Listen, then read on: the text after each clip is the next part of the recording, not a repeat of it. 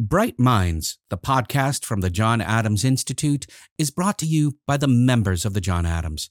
Why not become a member yourself, or even better, a patron, and enjoy all the extras and benefits?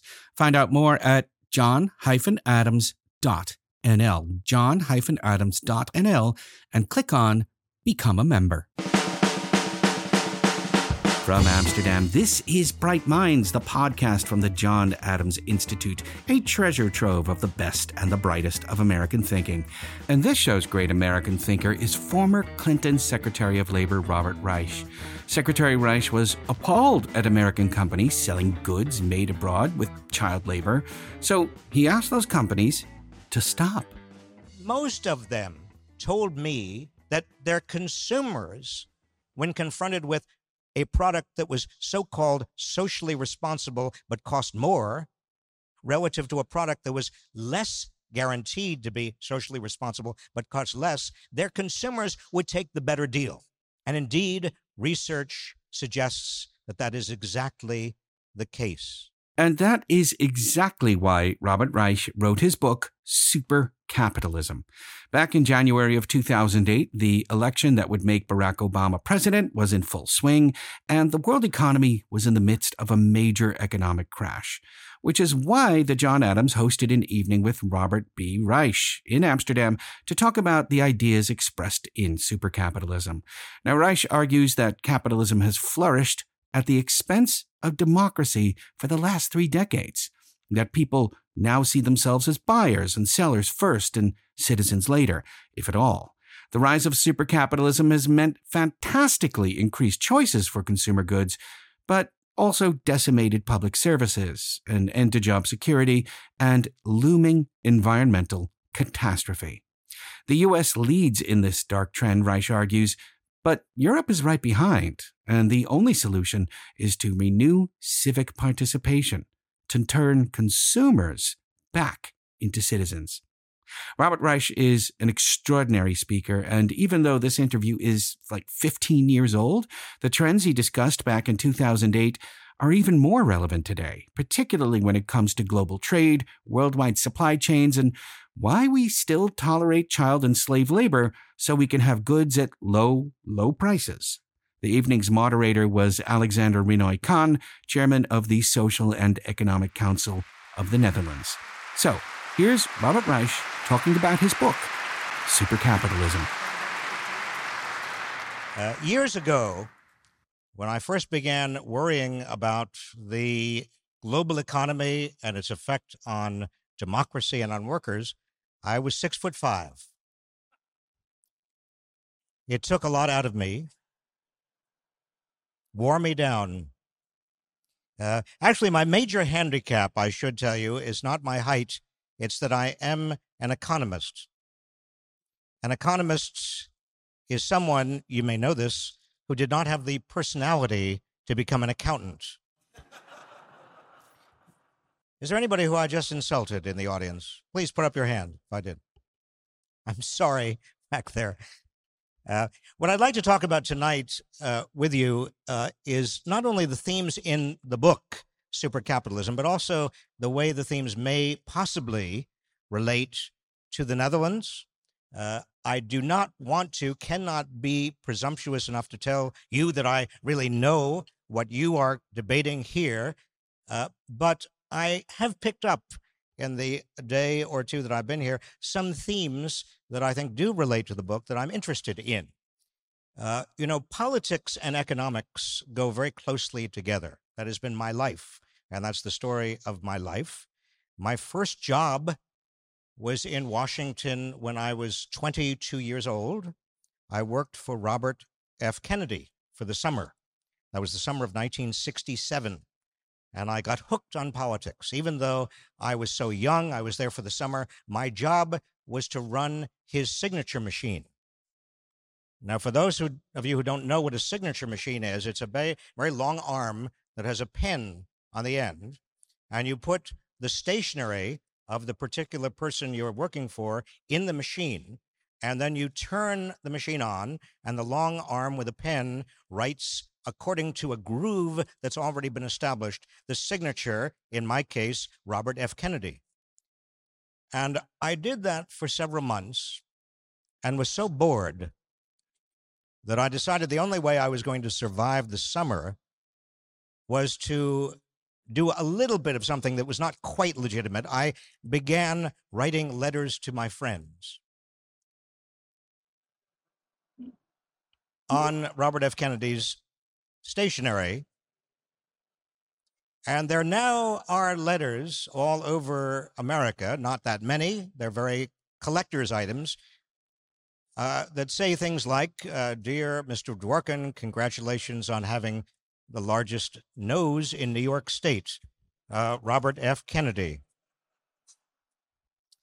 And it was toward the end of that summer of 1967 and I had not seen the senator. I was bored. I was running the signature machine. But toward the end of that summer, I was in the office building where the senator's office was. The elevator doors parted, and out came Senator Robert F. Kennedy with two aides on either side, talking to him like mad. Those of you who know Washington, in fact, who know politics, you know how that happens. But he came out and he looked at me and he saw me and he smiled and he said, "How's the summer going, Bob?" He said, "Bob." He knew me. And I smiled and I said, "Fine, Senator." I didn't see him again, but from that moment on, I would have run that signature machine for the next 5 years. I was so inspired. There is something about politicians, particularly talented politicians, that can inspire. People were asking me today what I thought about the American election. I have known Hillary Rodham Clinton for over 40 years. I was president of my class in my university. She was president of her class at her university. We had a presidential summit. Well, we went to see Antonioni's blow up. That's what we did. And some members of the press asked me, they found out about it. They asked me recently about it. And I said I couldn't remember much except that she wanted a lot of butter on her popcorn. And the members of the press wrote that down very diligently. And it actually appeared in the New York Times.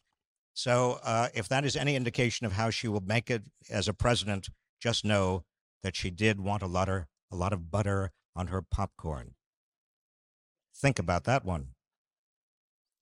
Barack Obama is somebody who I have met and I know a little bit. And either of them, in my view, my humble view, would make an excellent president. I know John Edwards a bit. I know some of the Republican candidates. I'm going to be candid with you. I am, in terms of my values, not particularly impressed with any of the Republicans. But I am very impressed with Hillary Clinton and also Obama. What I meant to say, though, is that Obama has had an effect in America, particularly on young people, like no one in American politics has had an effect on young people since Robert F. Kennedy.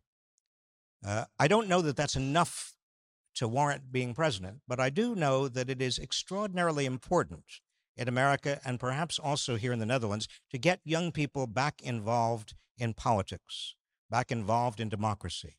There is too much cynicism about democracy and politics.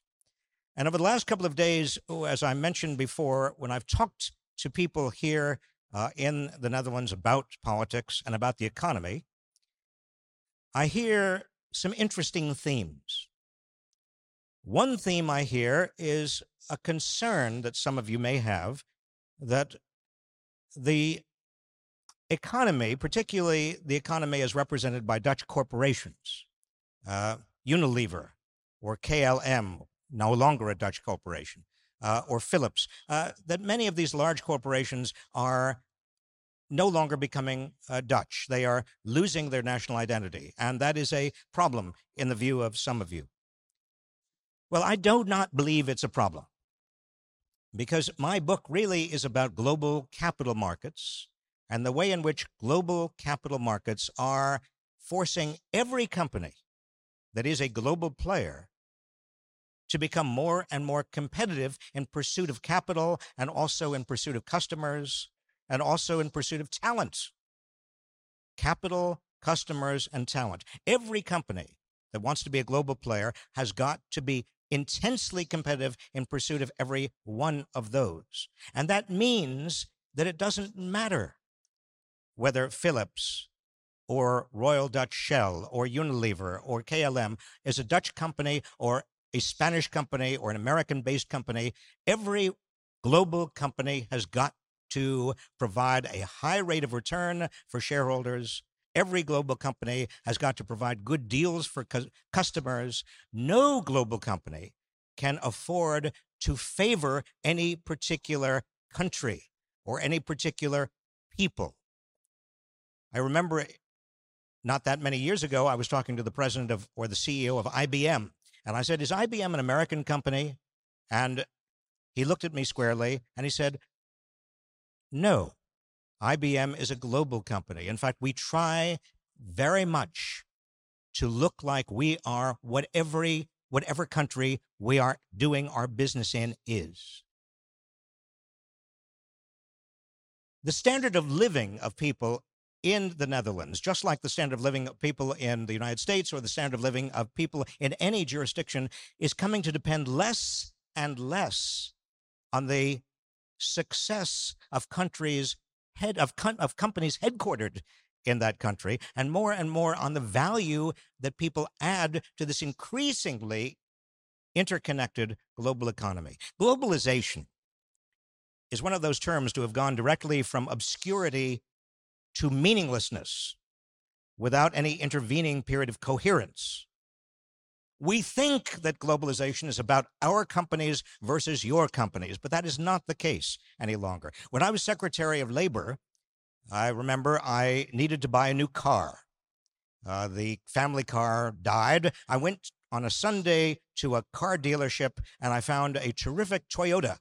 And I was just about to buy it. I went back to my office the next Monday, and I had a political assistant who got wind of this and said very politely, "Mr. Secretary, I understand you are planning to buy a Toyota. May I remind you, you are Secretary of Labor of the United States. And maybe it would be wiser to buy a Ford or a GM or a Chrysler." And I immediately saw the wisdom politically of that young man's approach. So I went to a Ford dealership the next week, and I found out a car that was almost as good as the Toyota. But I asked the Ford dealer one very pertinent question. I said, "I know that that has a Ford nameplate, but please tell me, was that car made here in the United States by American workers?" And the dealer looked at me for a long time, trying to figure out, was I one of those? Or was I one of those? And finally, he looked up with a smile and said, "Which would you prefer?" But you see the point. There is no longer an American car. There's no longer a Japanese car. The parts, components, the service is coming from all over the world. Supply chains. That's the term we now use. Supply chains are now global. A few years ago, I had my hips replaced. I had to. They are, by the way, beautiful new hips. I wish I could show them to you. But I was making this point about globalization, and I realized that I did not know something very personal about my own body. I didn't know any longer exactly where I came from. And so I went back to the hospital where I had my hips replaced and inquired. It turns out that my new hips were fabricated in Germany, and they were designed in France. I have French designer hips. So you see, even when it comes to something as intimate as our body parts, we are all becoming global. And therein, again, is a very important story. Because the value that people here in this country or any country add to the global economy, becoming less and less relevant and less dependent on the company's success of companies headquartered in that country, more and more on the value added by people in that country, which means education, early childhood education, primary, secondary education. All of the ways in which we learn to add value is becoming far more important than the nationality of the companies we happen to work for. Now, this also pertains, the same theme pertains to another notion that has taken root in recent years, and that is corporate social responsibility. When I was Secretary of Labor, urged companies to be more socially responsible. We found many companies in the United States selling goods that had been made in sweatshops in developing nations. By sweatshops, I mean factories employing young children, employing them 6 or 7 days a week, often employing them 12 or 14 hours a day. Standards that would make your stomach turn. And as Secretary of Labor, I thought this was completely inappropriate. It should be illegal. I went to the companies, the major manufacturers and the major retailers in the United States that were selling these goods made in places that it seemed to me violated fundamental human rights. And I said to these manufacturers and retailers, you must, as a matter of corporate social responsibility, you must change your ways. Some of them cooperated a bit. Some of them better policed their supply chains. Some of them actually made sure that there were not human rights abuses in terms of making the garments that they sold or the toys that they sold. But most of them told me, frankly, candidly, that their consumers wanted the lowest priced goods they could possibly get. That their consumers, when confronted with a product that was so-called socially responsible but cost more, relative to a product that was less guaranteed to be socially responsible but cost less, their consumers would take the better deal. And indeed, research suggests that that is exactly the case. Companies pride themselves on being socially responsible and are selling corporate social responsibility as a matter of public relations, burnishing their corporate image. Starbucks is supposed to have a wonderful set of corporate responsibilities. Ben & Jerry's, part of Unilever, supports the plant life in the tropics and all sorts of wonderful environmental issues. We are very concerned in the United States at a company called Walmart, because it seems to be a bad company and it's violating, well, it's not violating the law, but it's providing very low wages. But you see, the problem with all of that logic about certain companies being good, certain companies being bad, corporate social responsibility, is that in the global competitive super capitalist environment we now live in, no company can afford to sacrifice returns to investors or sacrifice good deals to consumers for the sake of some common good. Unless there is a law that requires a company or an international labor organization precept or a WTO requirement, unless there is something that requires a company to provide some social good or some social benefit, that company has less and less discretion in this new global economy than it ever had before, less discretion to sacrifice shareholder returns or consumer benefits. Now, where does that leave me? It leaves me with the following understanding. Whether we are talking about patriotic corporations, corporate citizens, corporations that are supposed to benefit the people who live in the country where the corporation is headquartered, or we're talking about corporate social responsibility, whatever we are talking about that is in addition to or besides a high return for investors or good deals for consumers, we are engaging in a land of mythology. It perhaps was the case in the 1950s, 1960s, 1970s, when there was less competition, when there were more oligopolies. There were more companies in the global economy that did not face much competition, that had more discretion to be socially responsible or to favor the nation in which they were headquartered. It could be in those days that these notions of patriotism and corporate social responsibility had real meaning. Today, I'm afraid they are diversions. They are diversions from a more important political function.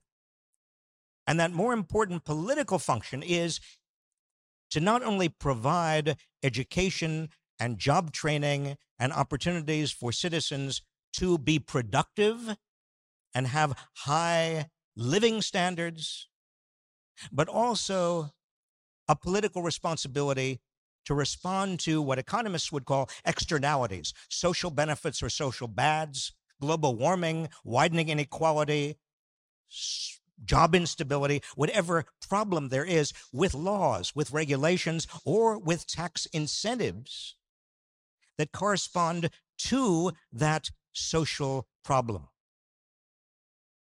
And not rely on corporate patriotism, on corporate citizenship, or on corporate social responsibility to do it instead.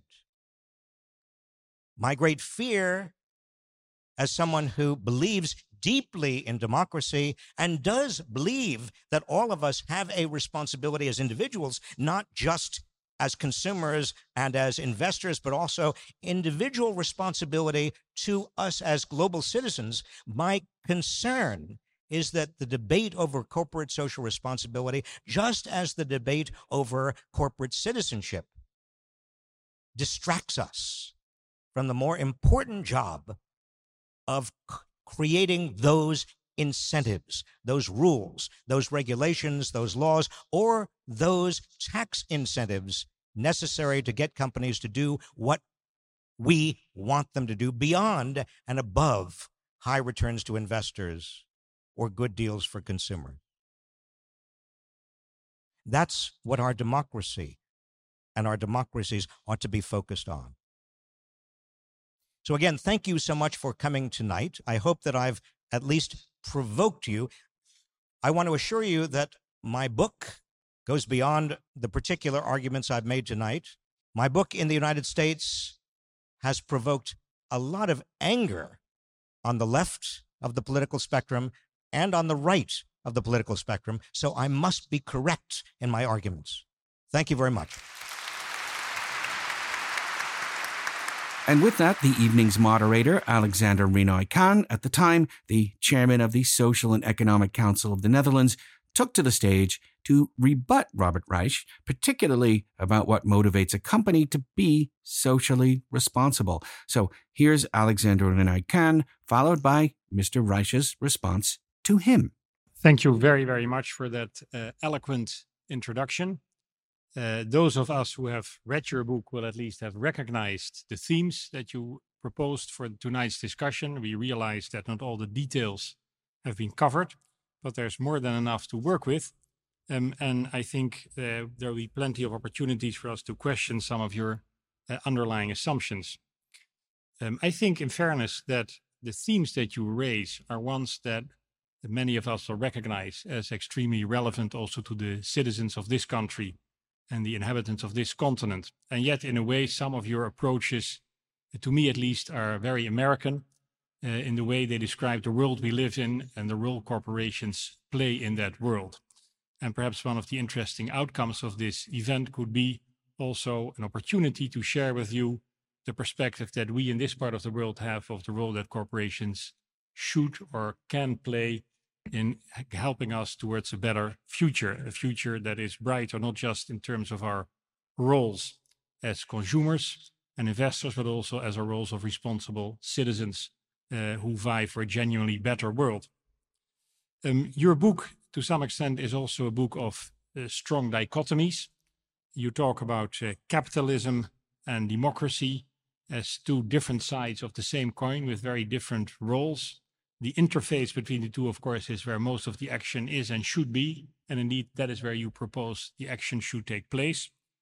You talk, I think, strikingly about the schizophrenia of modern citizens in being perhaps concerned on one hand, but at the same time driven primarily by their needs as consumers and investors, and ultimately more strongly guided by the latter role than by the former role. And you talk, I think, quite cynically about corporate social responsibility as a genuine ingredient of company policy. And indeed, your perspective on companies as bundles of contracts, as you call them, is perhaps not the one that we would immediately recognize as being most relevant to us today as we try to shape the future of this part of the world. Let me raise two other issues that I think are closer to the heart of your book, and then perhaps also invite the audience to join and add their own questions and observations. I think two issues that certainly should be addressed, especially given our own political traditions, are first of all, your call for, if you will, an awakening of the national state in countering the threats of supercapitalism. You describe supercapitalism as almost a relentless machine that rolls on, is rather footloose, hard to grasp. It rolls on relentlessly, ultimately successful because you claim at least that at the end of the day, our interests as investors and consumers will prevail over whatever concerns we might feel as citizens of whatever country.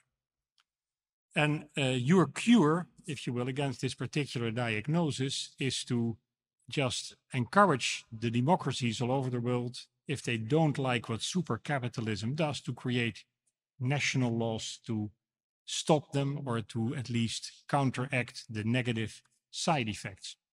What strikes me is your reliance and your faith in national laws to be ultimately effective in doing that.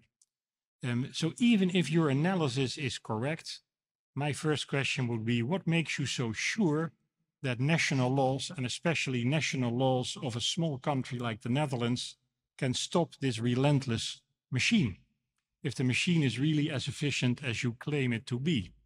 Because if it really is that efficient, then we should realize that, of course, a small country like the Netherlands itself will have to compete and will be forced to compete by the same logic of your arguments against other nations who will be eager, for reasons the minister explained, to attract the capital of supercapitalism and who therefore will not have complete freedom to set their own goals and standards, but will have to weigh the effects of those standards on their attractiveness as locations for super capitalist activities that we all love because they create jobs and prosperity. So I could well imagine that you look for a response, but I would have expected you to pay much more attention to the opportunities for international action, international treaties, international activities, organizations like the ILO perhaps. And yet in your book, there is hardly any reference to those. So that would be my first question. My second question would be on corporate social responsibility, inevitably. And again, you're very, I think, cynical, skeptical, critical analysis of what that could ultimately accomplish. And I really believe that at least from the speaking from tradition of this country, we have good reason to be somewhat more optimistic.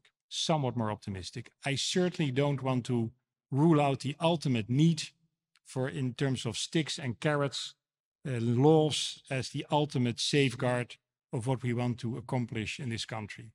But we have, I think, a few genuine success stories to report. Let me just briefly describe one of them to you. It has to do with the implementation of environmental policies in the Netherlands. This is a process that started in the 90s, and very much at the beginning of that process, companies were given a choice, essentially a choice where the government said, we will have certain environmental goals that we want to pursue. We will be quite specific as to what these goals are, but we will give you a fair opportunity to basically organize yourself around those goals and realize them on a voluntary basis. We'll give you a fair opportunity to do that, and we will only intervene if we find out through objective measurements that you have failed in reaching those objectives. And as a result of that freedom, I think companies in the Netherlands on a sectoral basis organize themselves extremely effectively and over a period of about 10, 12 years, were by any reasonable standard very successful in realizing those environmental goals, using ways that appeal to them technically and economically, but at the end of the day, reaching a political goal, I think, more effectively, more cheaply, if you will, more efficiently than many of our neighboring countries in Europe were able to do, using the, if you will, conventional methods of just setting laws and demanding companies to abide by those laws, period. So, of course, there are many more details to this case, and some members in the audience I know were involved in getting us there. It was not always easy, but I think it illustrates my point. There is room for companies taking genuine responsibility for what are ultimately national political goals and making significant progress there. And then the interesting point that I want to add to that observation is that if you look at the statistics, you claim in your book, and I agree, that there is no significant difference in terms of hard economic performance between companies that do well on this scale and companies that ignore the calls of social responsibility. But the interesting point is there may not be a big positive difference, but there certainly is no negative difference either. If you look at the data, for instance, assembled by the Dow Jones Sustainability Index, one of the best examples of where these companies are assembled and tested objectively on their adherence to environmental goals, then you find that their performance is certainly no worse than what the average company has done. So it is possible for companies to genuinely add to the social good of a nation, at the same time live up to all the standards that super capitalism imposes. And I think we should encourage them to do so and be glad that they so often do. So I think you're being too negative on corporate social responsibility, and I think you're being too positive on what national laws ultimately can accomplish. Well, you've made yourself clear.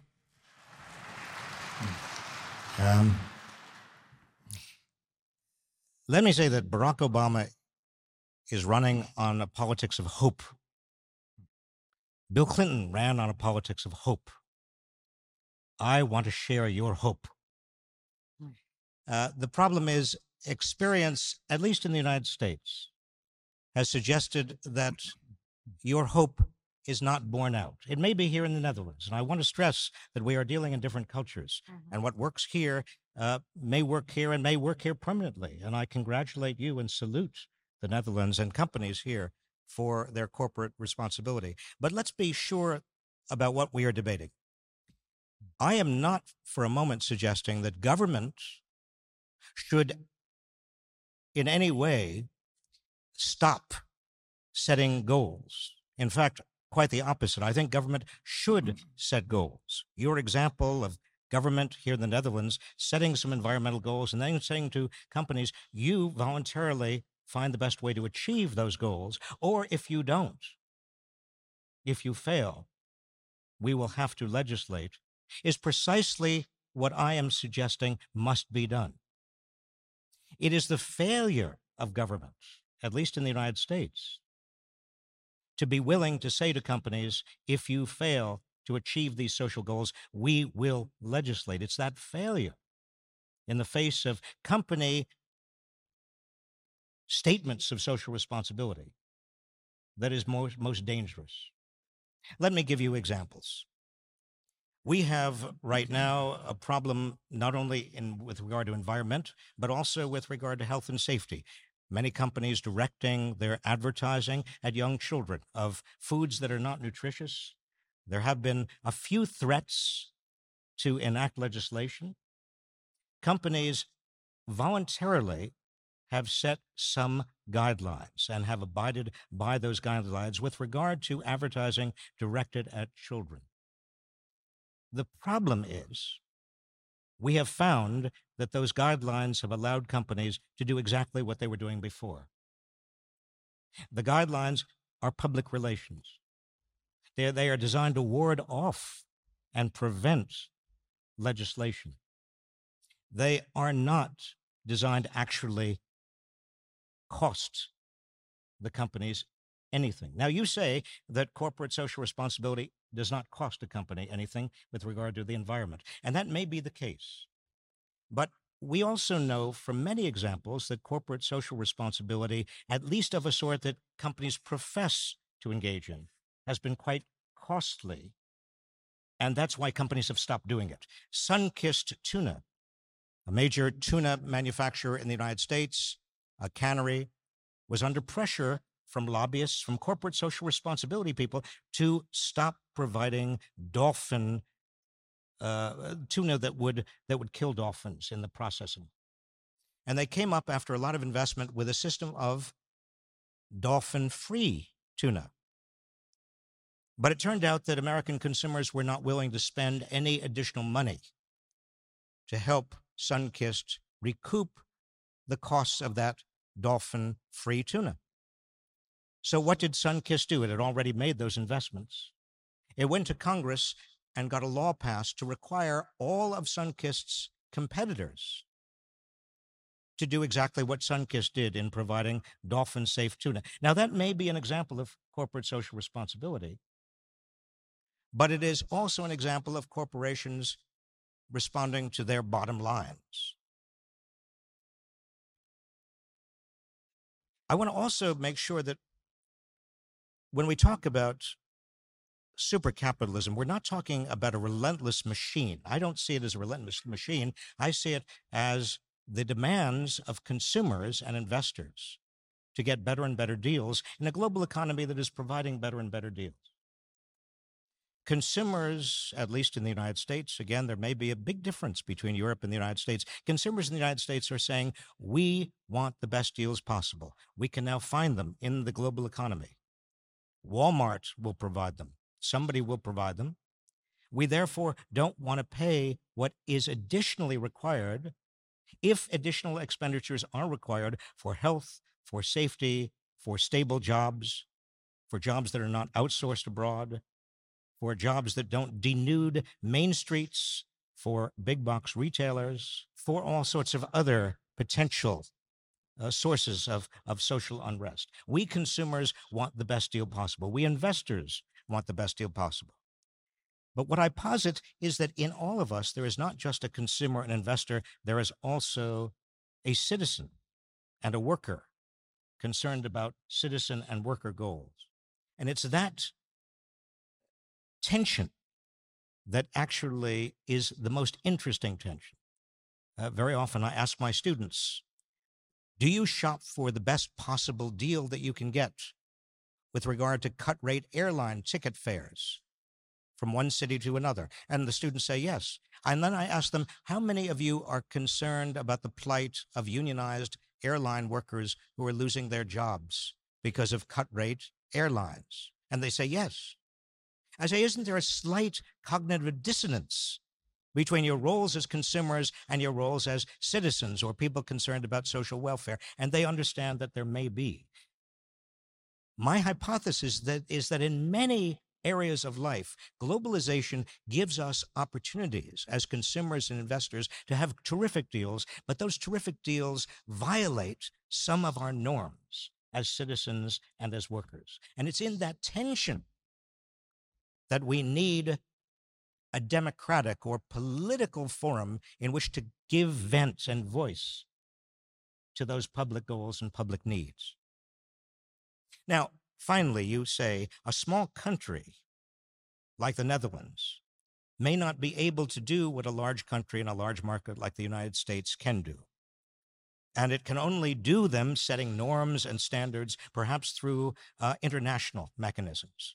Well, that is exactly right. And in the book, I talk about the EU, the European Union, and the United States being in a special place because these two markets are so large that almost every global business wants to do business in Europe or the United States. That gives the European Union and the United States potentially a very large extraterritorial impact of laws and rules and incentives in terms of setting global norms. In the United States, for example, the Foreign Corrupt Practices Act, which requires every company doing business in the United States, not only headquartered in the United States, to avoid certain corrupt practices that may undermine democracies around the world. That act, although not perfect, has had a very significant impact extraterritorial impact beyond the United States, the European Union could and does, in many respects, have the same sort of laws. Why not with regard to other social costs? Why not with regard to the environment? The ILO and the WTO, yes, they can have a greater impact, but as you know, the WTO considers itself to be in the business of trade rather than social concerns other than trade. Indeed, the WTO will often say that a nation's social or environmental concern is a non-tariff barrier. The WTO may be the last place in the world that you can get the kind of laws or rules or incentives in place that I'm talking about. So again, this may be a matter of differences in culture. I am not cynical. I think I'm being realistic about the limits of corporations, not because they are bad or evil, but for exactly the opposite reason. Because in a global competitive environment, corporations find themselves less able to be socially responsible than they were perhaps 20 years ago, when the corporate statesmen and social responsibility were possible because there was more discretion and the environment was less intensely competitive. We must be responsive to the rest of the world and not the world's bully. We must be a moral authority in the world instead of what we have sunk to. Thank you.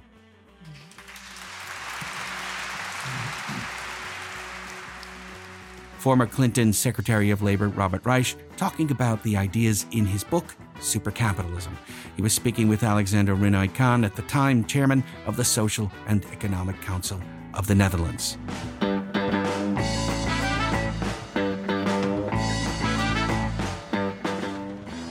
Did you know that you can go to our website, john-adams.nl/videos, where there's a link to this event? And we also have a newsletter you can sign up for, and a veritable treasure trove of great American thinkers and speakers at john-adams.nl. And while you're there, why not become a member of the John Adams? Not only do you support what we do here at the show, you get a discount to future live events in Amsterdam. You can go see them be recorded. In the meantime, you should go to wherever you get your podcasts and review this show. This will help get the word out. We can keep on sharing the very best of American thinkers with you, free of charge. That's it for this week's show. Our theme song is called La Prensa by the Parlandos. Our editor is Tracy Metz. From Amsterdam, this was Bright Minds, the podcast from the John Adams Institute. I'm Jonathan Gruber. Thank you for listening.